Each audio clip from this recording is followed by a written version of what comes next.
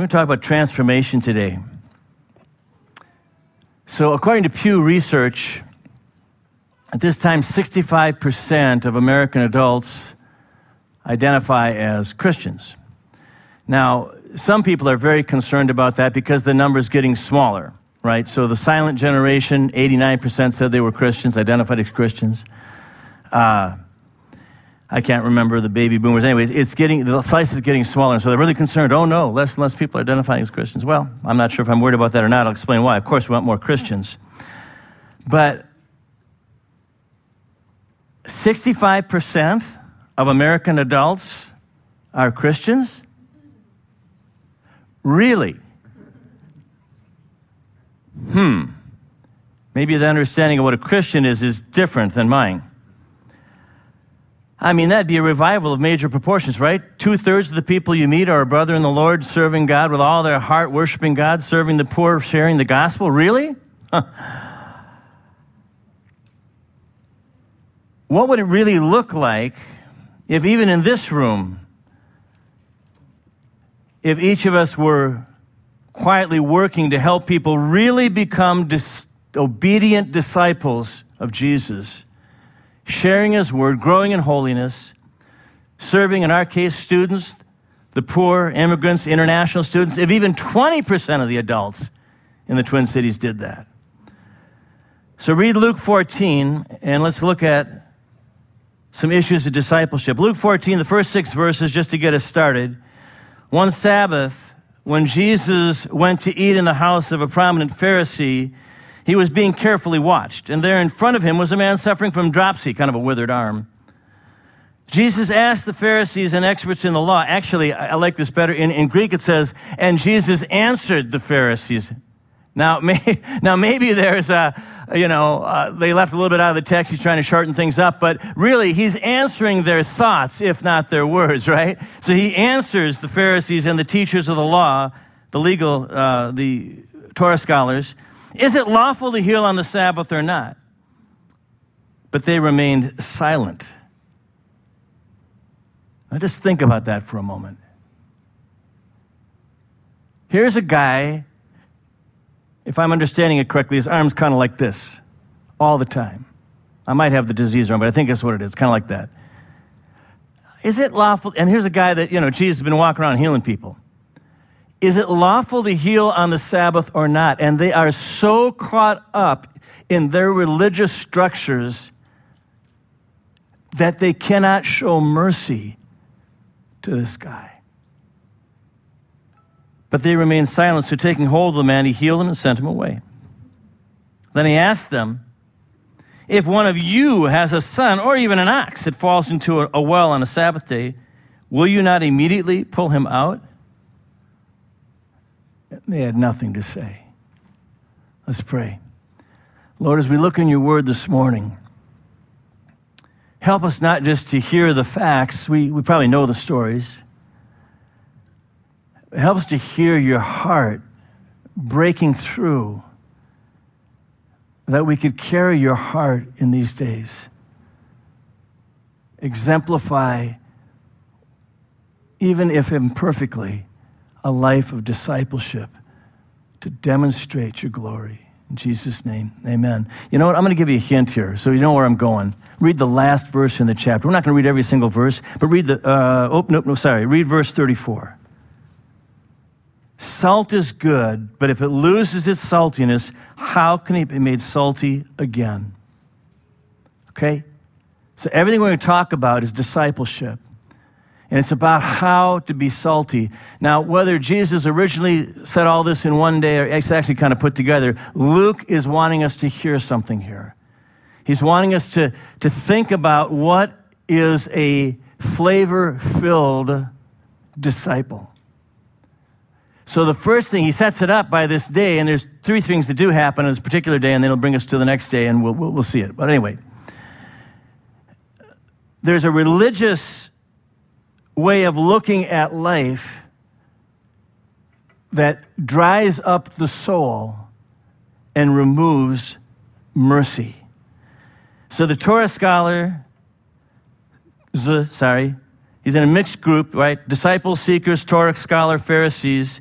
They're shown here with no mercy.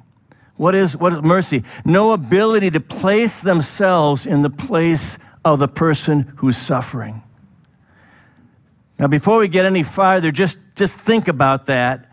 And if you ever have a way of carrying out your faith that closes your heart of mercy, just tell yourself, I got something off. I need to adjust something in my thinking. This is not Jesus, right?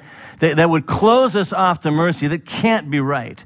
They had a heuristic, a rule of thumb there that should have told them something is wrong, right? First hint of diseased spirituality is no compassion. But then Jesus goes on to describe people who are spiritually awake, right? Jesus is calling for awakened disciples. Are you spiritually awake? So let's see this morning. So several qualities of awakened disciples. The first quality of an awake disciple is seeking service over status. So read now, same chapter, verse 7 to 14. When he noticed, so he's at this, this Pharisee's house, right? He's at a party. The guy's invited a bunch of people. There they are. They're hanging out. And first thing he does is kind of heal somebody. And so, half the people are cheering. The other half are like, that doesn't seem right, and okay. So there he is. So then he's kind of looking around, and he noticed how the guests picked places of honor at the table. So I'm sorry, but I hate to interrupt myself. But okay, we'll read it soon. But just to give you an idea here. So in that culture, most commonly, if you were wealthy and had a bigger house, which would still be much smaller than our house, if you have a big house, typically you maybe have a little tent area outside, but inside under the walls, you had a U-shaped area, right? A big U. So picture, like a U. If I'm the guest, if I'm the host, right about here, I'm up here, and then there's like a big U going out that way. And the closer you are to me here, the greater honor you had. And you may have heard this, but it's an honor-shame society. So it's a big deal if you're up next to the right or left hand, man, and this is a prominent Pharisee, probably a wealthy guy. And okay, I want to be at the place of honor. So Jesus is watching people kind of jostle around as they come to this party, right? So now verse 7.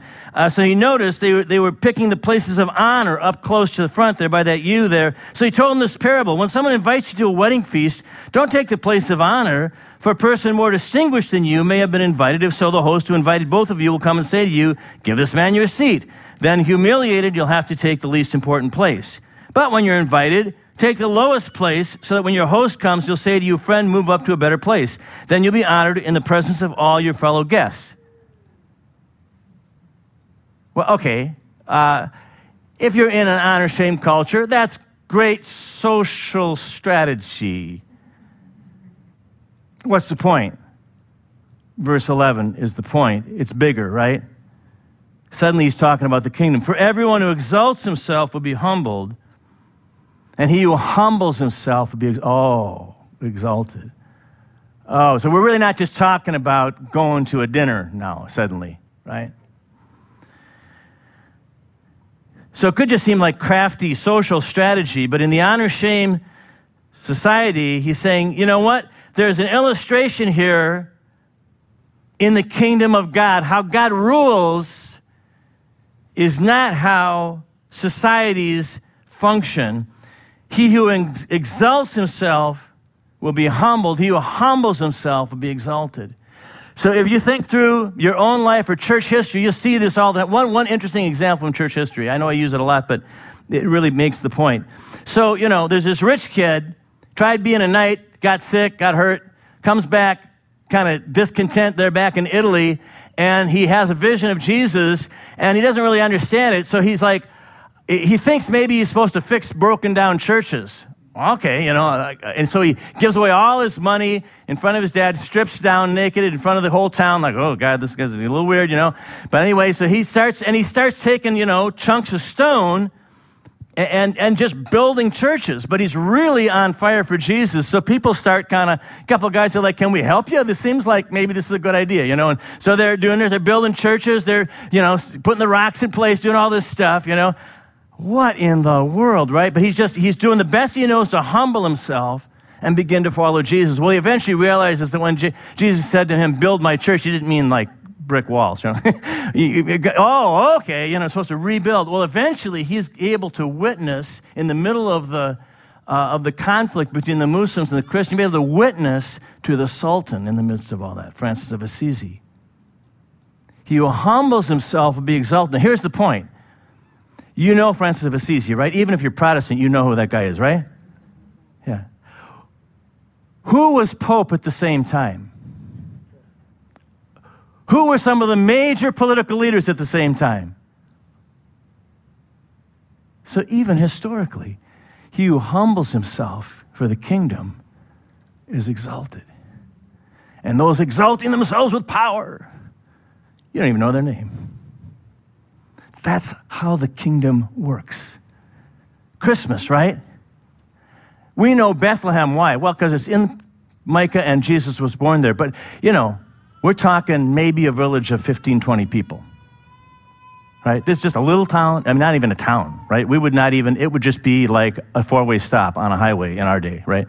It's just not even a place. Then he adds to that strategy, and this is really, I like this one even better. So same day, right? Verse 12, then he looks at his host. Then he said to his host, let's turn it around. The people making the party. When you give a luncheon or dinner, don't invite your friends, your brothers or relatives, or your rich neighbors. If you do, they may invite you back and you'll be repaid. But when you give a banquet, invite the poor, the crippled, the lame, and the blind, and you'll be blessed.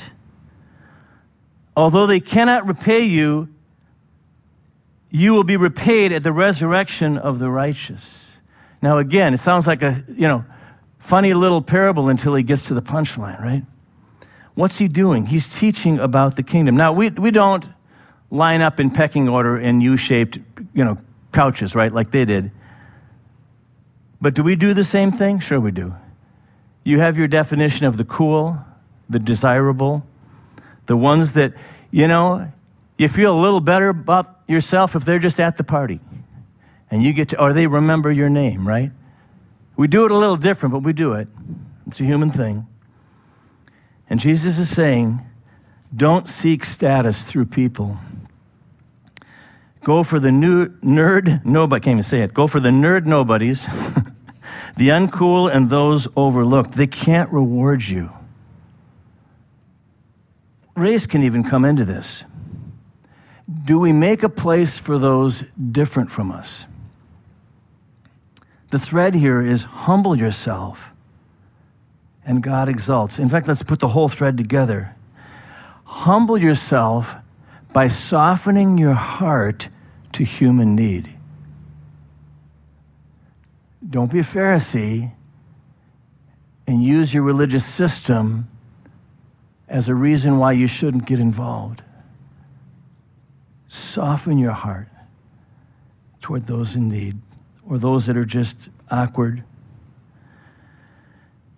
Making room for the Somalian immigrant or the Korean refugee or just that weird guy in your class, that just can't seem to get along with anybody, right?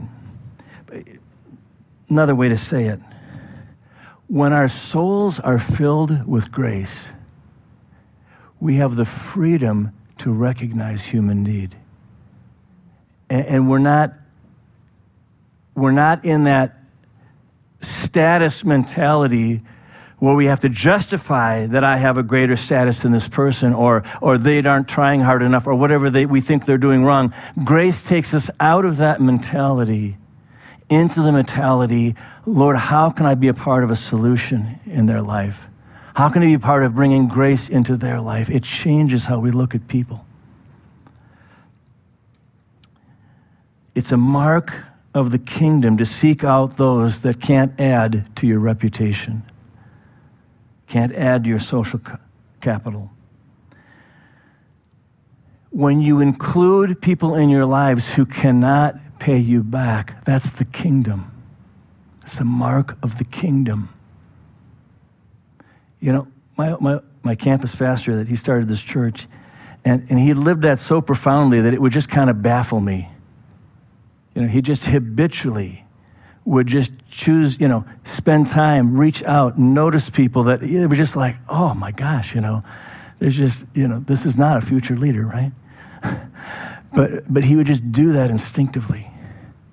There was something about the kingdom when you do that. So the first quality of an awake disciple is service over status.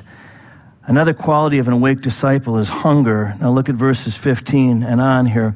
Next parable. When one of those at the table, you can see, okay, Jesus says this stuff. I mean, can you imagine being around him? He had this social gathering, somebody like, okay, we're finally at Pharisee, whoever, Jehoiakim's house.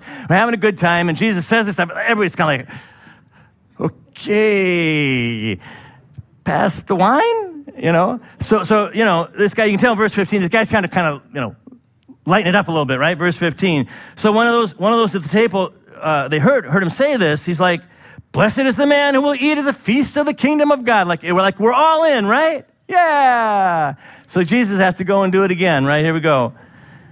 Jesus replied, a certain man was preparing a great banquet and invited many guests. At the time of the banquet, he sent his servant to tell them who had been invited, come, everything's ready. But they all alike began to make excuses. The first said, well, I just bought a field. I got to go and see it. Please excuse me. Another said, I just bought 5 yoke of oxen. I'm on my way to try them out. Please excuse me. Still another said, I just got married. I can't come. The servant came back and reported this to the master. Then the owner of the house became angry, ordered his servant, go out quickly into the streets and alleys of the town and bring in the poor, the crippled, the blind, and the lame. Sir, the servant said, what you've ordered has been done, but there's still room. Then the master told his servant, go into the roads and country lanes and make them come in so my house will be full. I tell you, not one of these men who were invited will get a taste of my banquet. So the point of the parable, of course, God's offering heaven, but we're too busy, especially, he's probably pointing that at some of the Jewish leaders. Now, these guys all have legitimate excuses in the parable, right? All legitimate. What's wrong?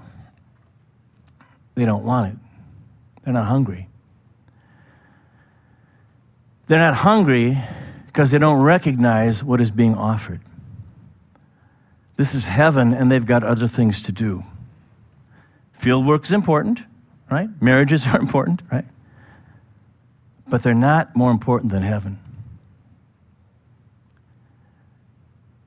So it's, of course, aimed in the original context at the Jewish leaders. They're not recognizing Jesus as the door to God, but Luke includes it to speak to all of us. Our need for hunger. See, Jesus is awkward, right? You read these stories, you realize he is not leaving people where they are. He's telling these stories. He's poking, he's prodding, he's exposing their inconsistencies. He's exposing their lack of hunger for the kingdom of God, and you really got to make a choice. So he's reminding us, what are you hungry for? Well, I got this to do. I'm not going to pick on Kent, but he's got a lot of orders right now. Right? Hallelujah, right now. You got to pay the bill. These things are important, right? You got to have money. Marriage is important. They're all important, but they're not as important as heaven. Right? What are you hungry for? What do you want? When you recognize that he's offering heaven, eternal life, all that is worth having, it suddenly makes sense. Here is why I'm doubting that 65% of American adults are Christians. I don't sense in our culture nothing matters more than Jesus in 2/3 of the people I meet. That nothing matters more than this. There's a lot of people say they're Christian. I'm glad they say it because it's easier to take a non-Christian Christian and just disciple them than it is to take a non-Christian. You know what I'm saying? You're like, oh, I'm a Christian. Great, let's start reading the Bible. I'm a Christian. Great, let's start going to church. Let's start hanging out. You know what I mean? That's great. It's not a problem, right? I get that on a missionary level, but it's not true. Hunger,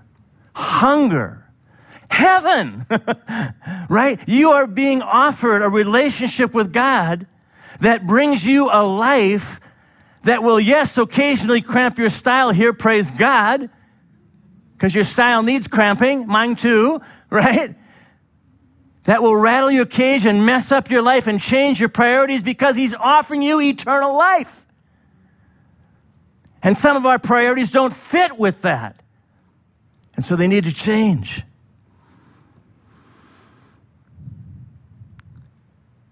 Jesus is more important than my work and my status and even my human relationships, although those are important. Can anyone tell whether I am a disciple?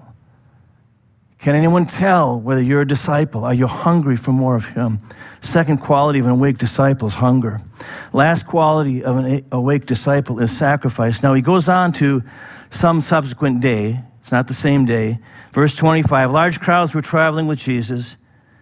And turning to them, he said, if anyone comes to me and does not hate his father and mother, his wife and children, his brothers and sisters, yes, even his own life, he cannot be my disciple. Really? Let's read that again. If anyone comes to me and does not hate his father and mother, his wife and children, his brothers and sisters, yes, even his own life, he cannot be my disciple. And anyone who does not carry his cross and follow me cannot be my disciple. So then he tells a couple stories again. Suppose one of you wants to build a tower. Will he not first sit down, estimate the cost to see if he has enough money to complete it? For if he lays the foundations and not able to finish it, everyone who sees it will ridicule him, saying this fellow began to build and was not able to finish. So he's, first of all, he's saying, okay, so make sure you're going to follow through. Okay, very good. But then he says it's not the same point. The next story, he's saying, but consider who you're up against here. Or suppose the king's about to go to war against another king. Will he not first sit down and consider whether he's able with 10,000 men, that's us, to oppose the one coming against him with 20,000, that's God. If he's not able, he will send a delegation while the other is still a long way off and will ask for terms of peace. Okay, so in other words, first one's saying make sure, you're really ready, but the second one's saying, but you're not going to win against God, right? He's got 20,000 against your 10,000. You might as well make peace now. So then he says, in the same way, oh man, we're back on materialism again. In the same way, any of you who does not give up everything he has cannot be my disciple. Tim led us in songs talking about the foreknowledge of God.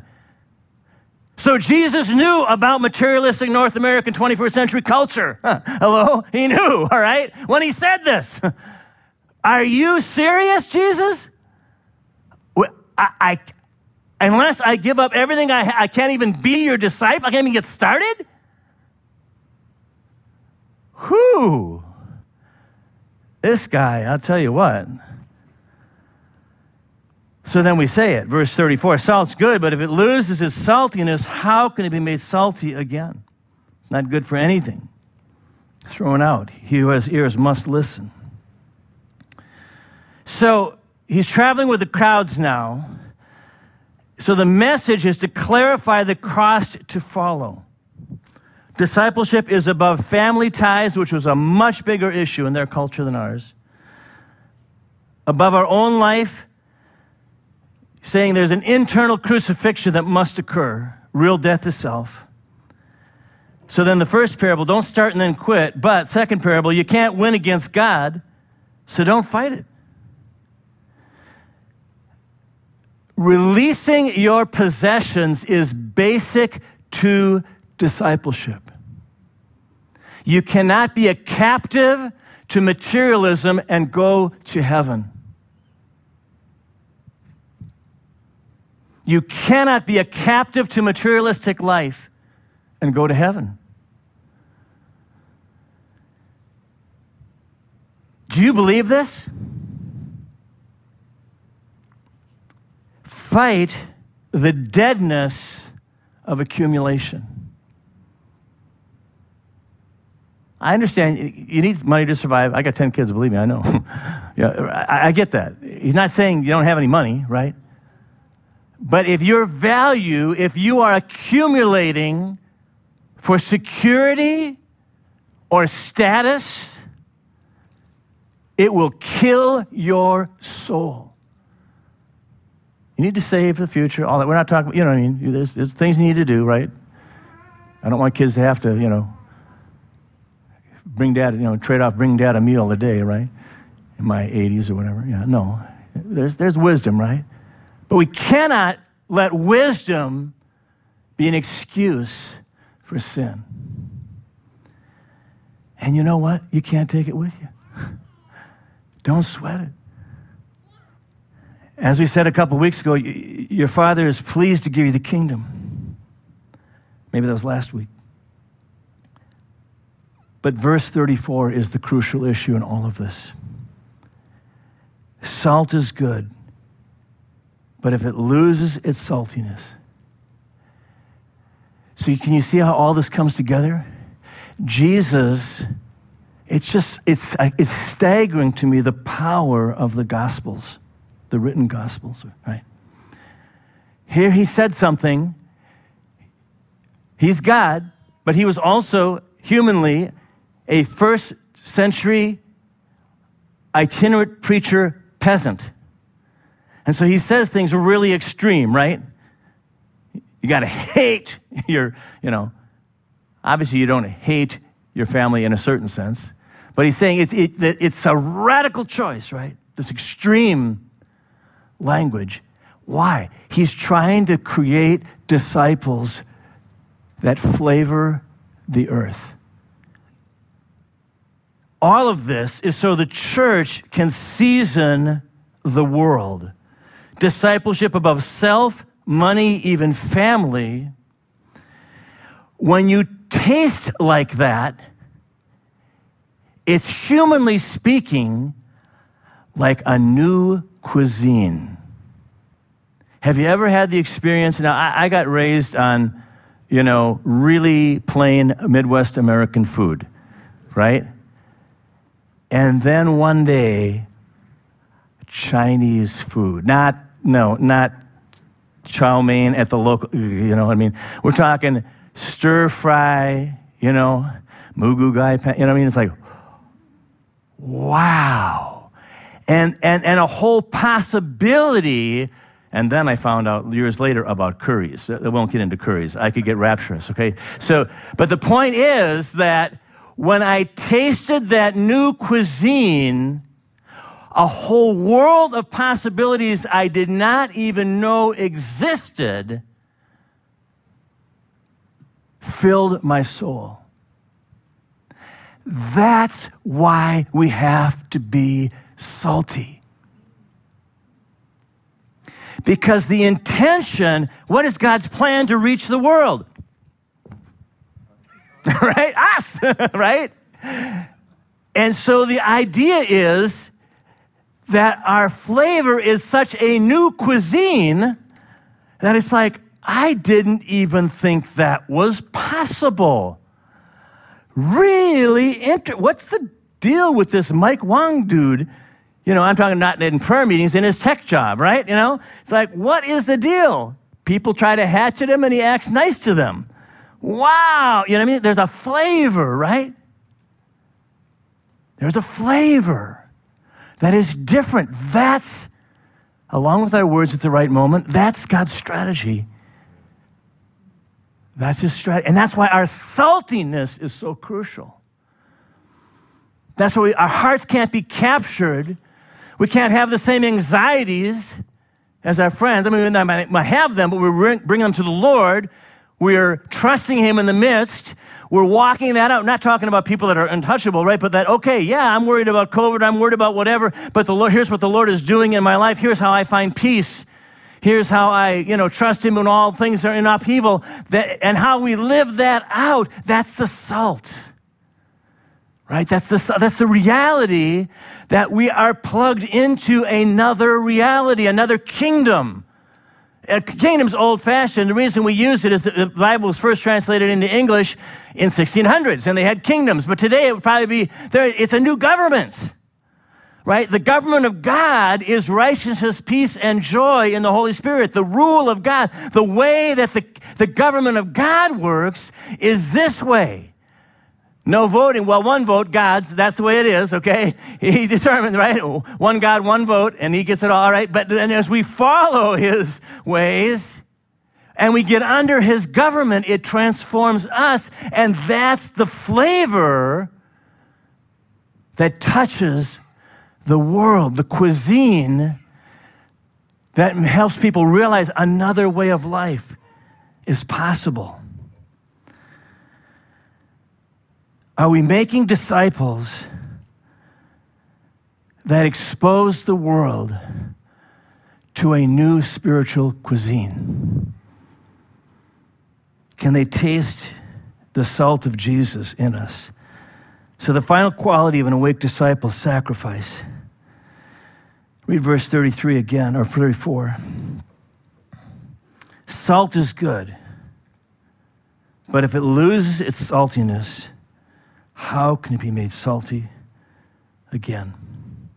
So will they taste Jesus in us?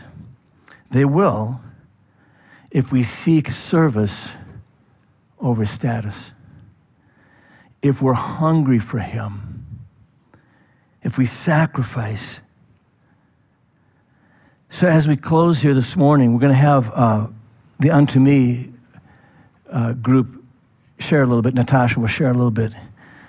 But right before she comes up, I want to ask you, as we shared this morning, as we've dove in for a little bit again, the Gospel of Luke in chapter 14, encourage you, if your heart is burning at all right now, read over this chapter prayerfully this week. Let God speak to you. Let him saturate, marinate your soul. What is God speaking to you about? Maybe ego, maybe materialism, maybe the least of these. I'd like you to picture, what would it look like this year if each of us quietly worked to become and replicate obedient disciples of Jesus, sharing his word, growing in holiness, serving students, the poor, immigrants, international students. If even we would do that, those in this room, those online, what could happen? Stand with me, let's pray. Natasha will come up in a moment, but let's let the Lord just speak a little bit before we do that. And then probably, yeah. So Lord, as we stand in your presence,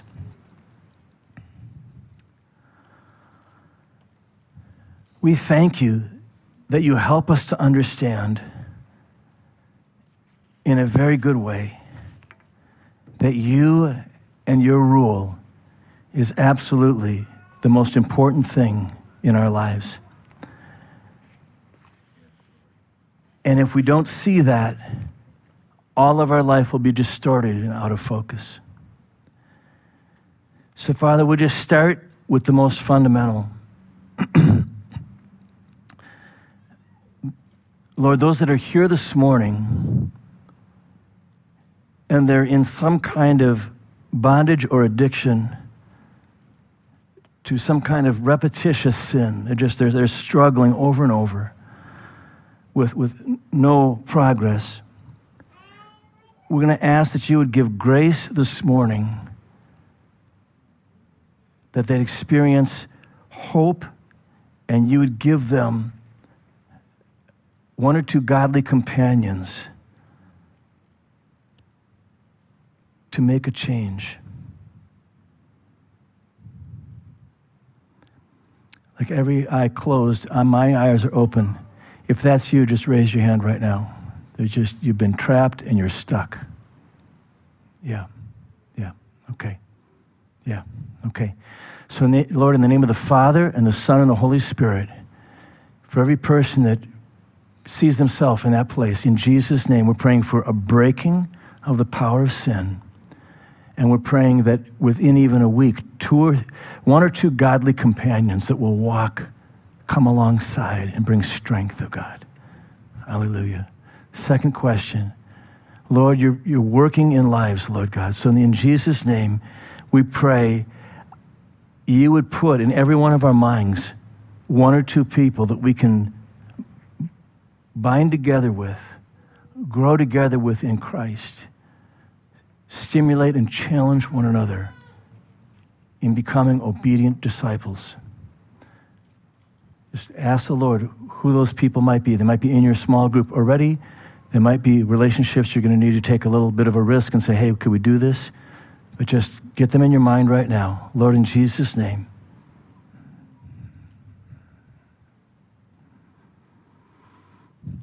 And again, if you have someone in mind, just raise your hand. We're going to pray. Say, yeah, I got someone in mind. I want to grow together with somebody in discipleship today. Just raise your hand. We're going to pray that happens. In Jesus' name, God, just connect us, connect the relationships, build a network, a web of discipleship throughout Sojourn and the Twin Cities, Lord. In Jesus' name.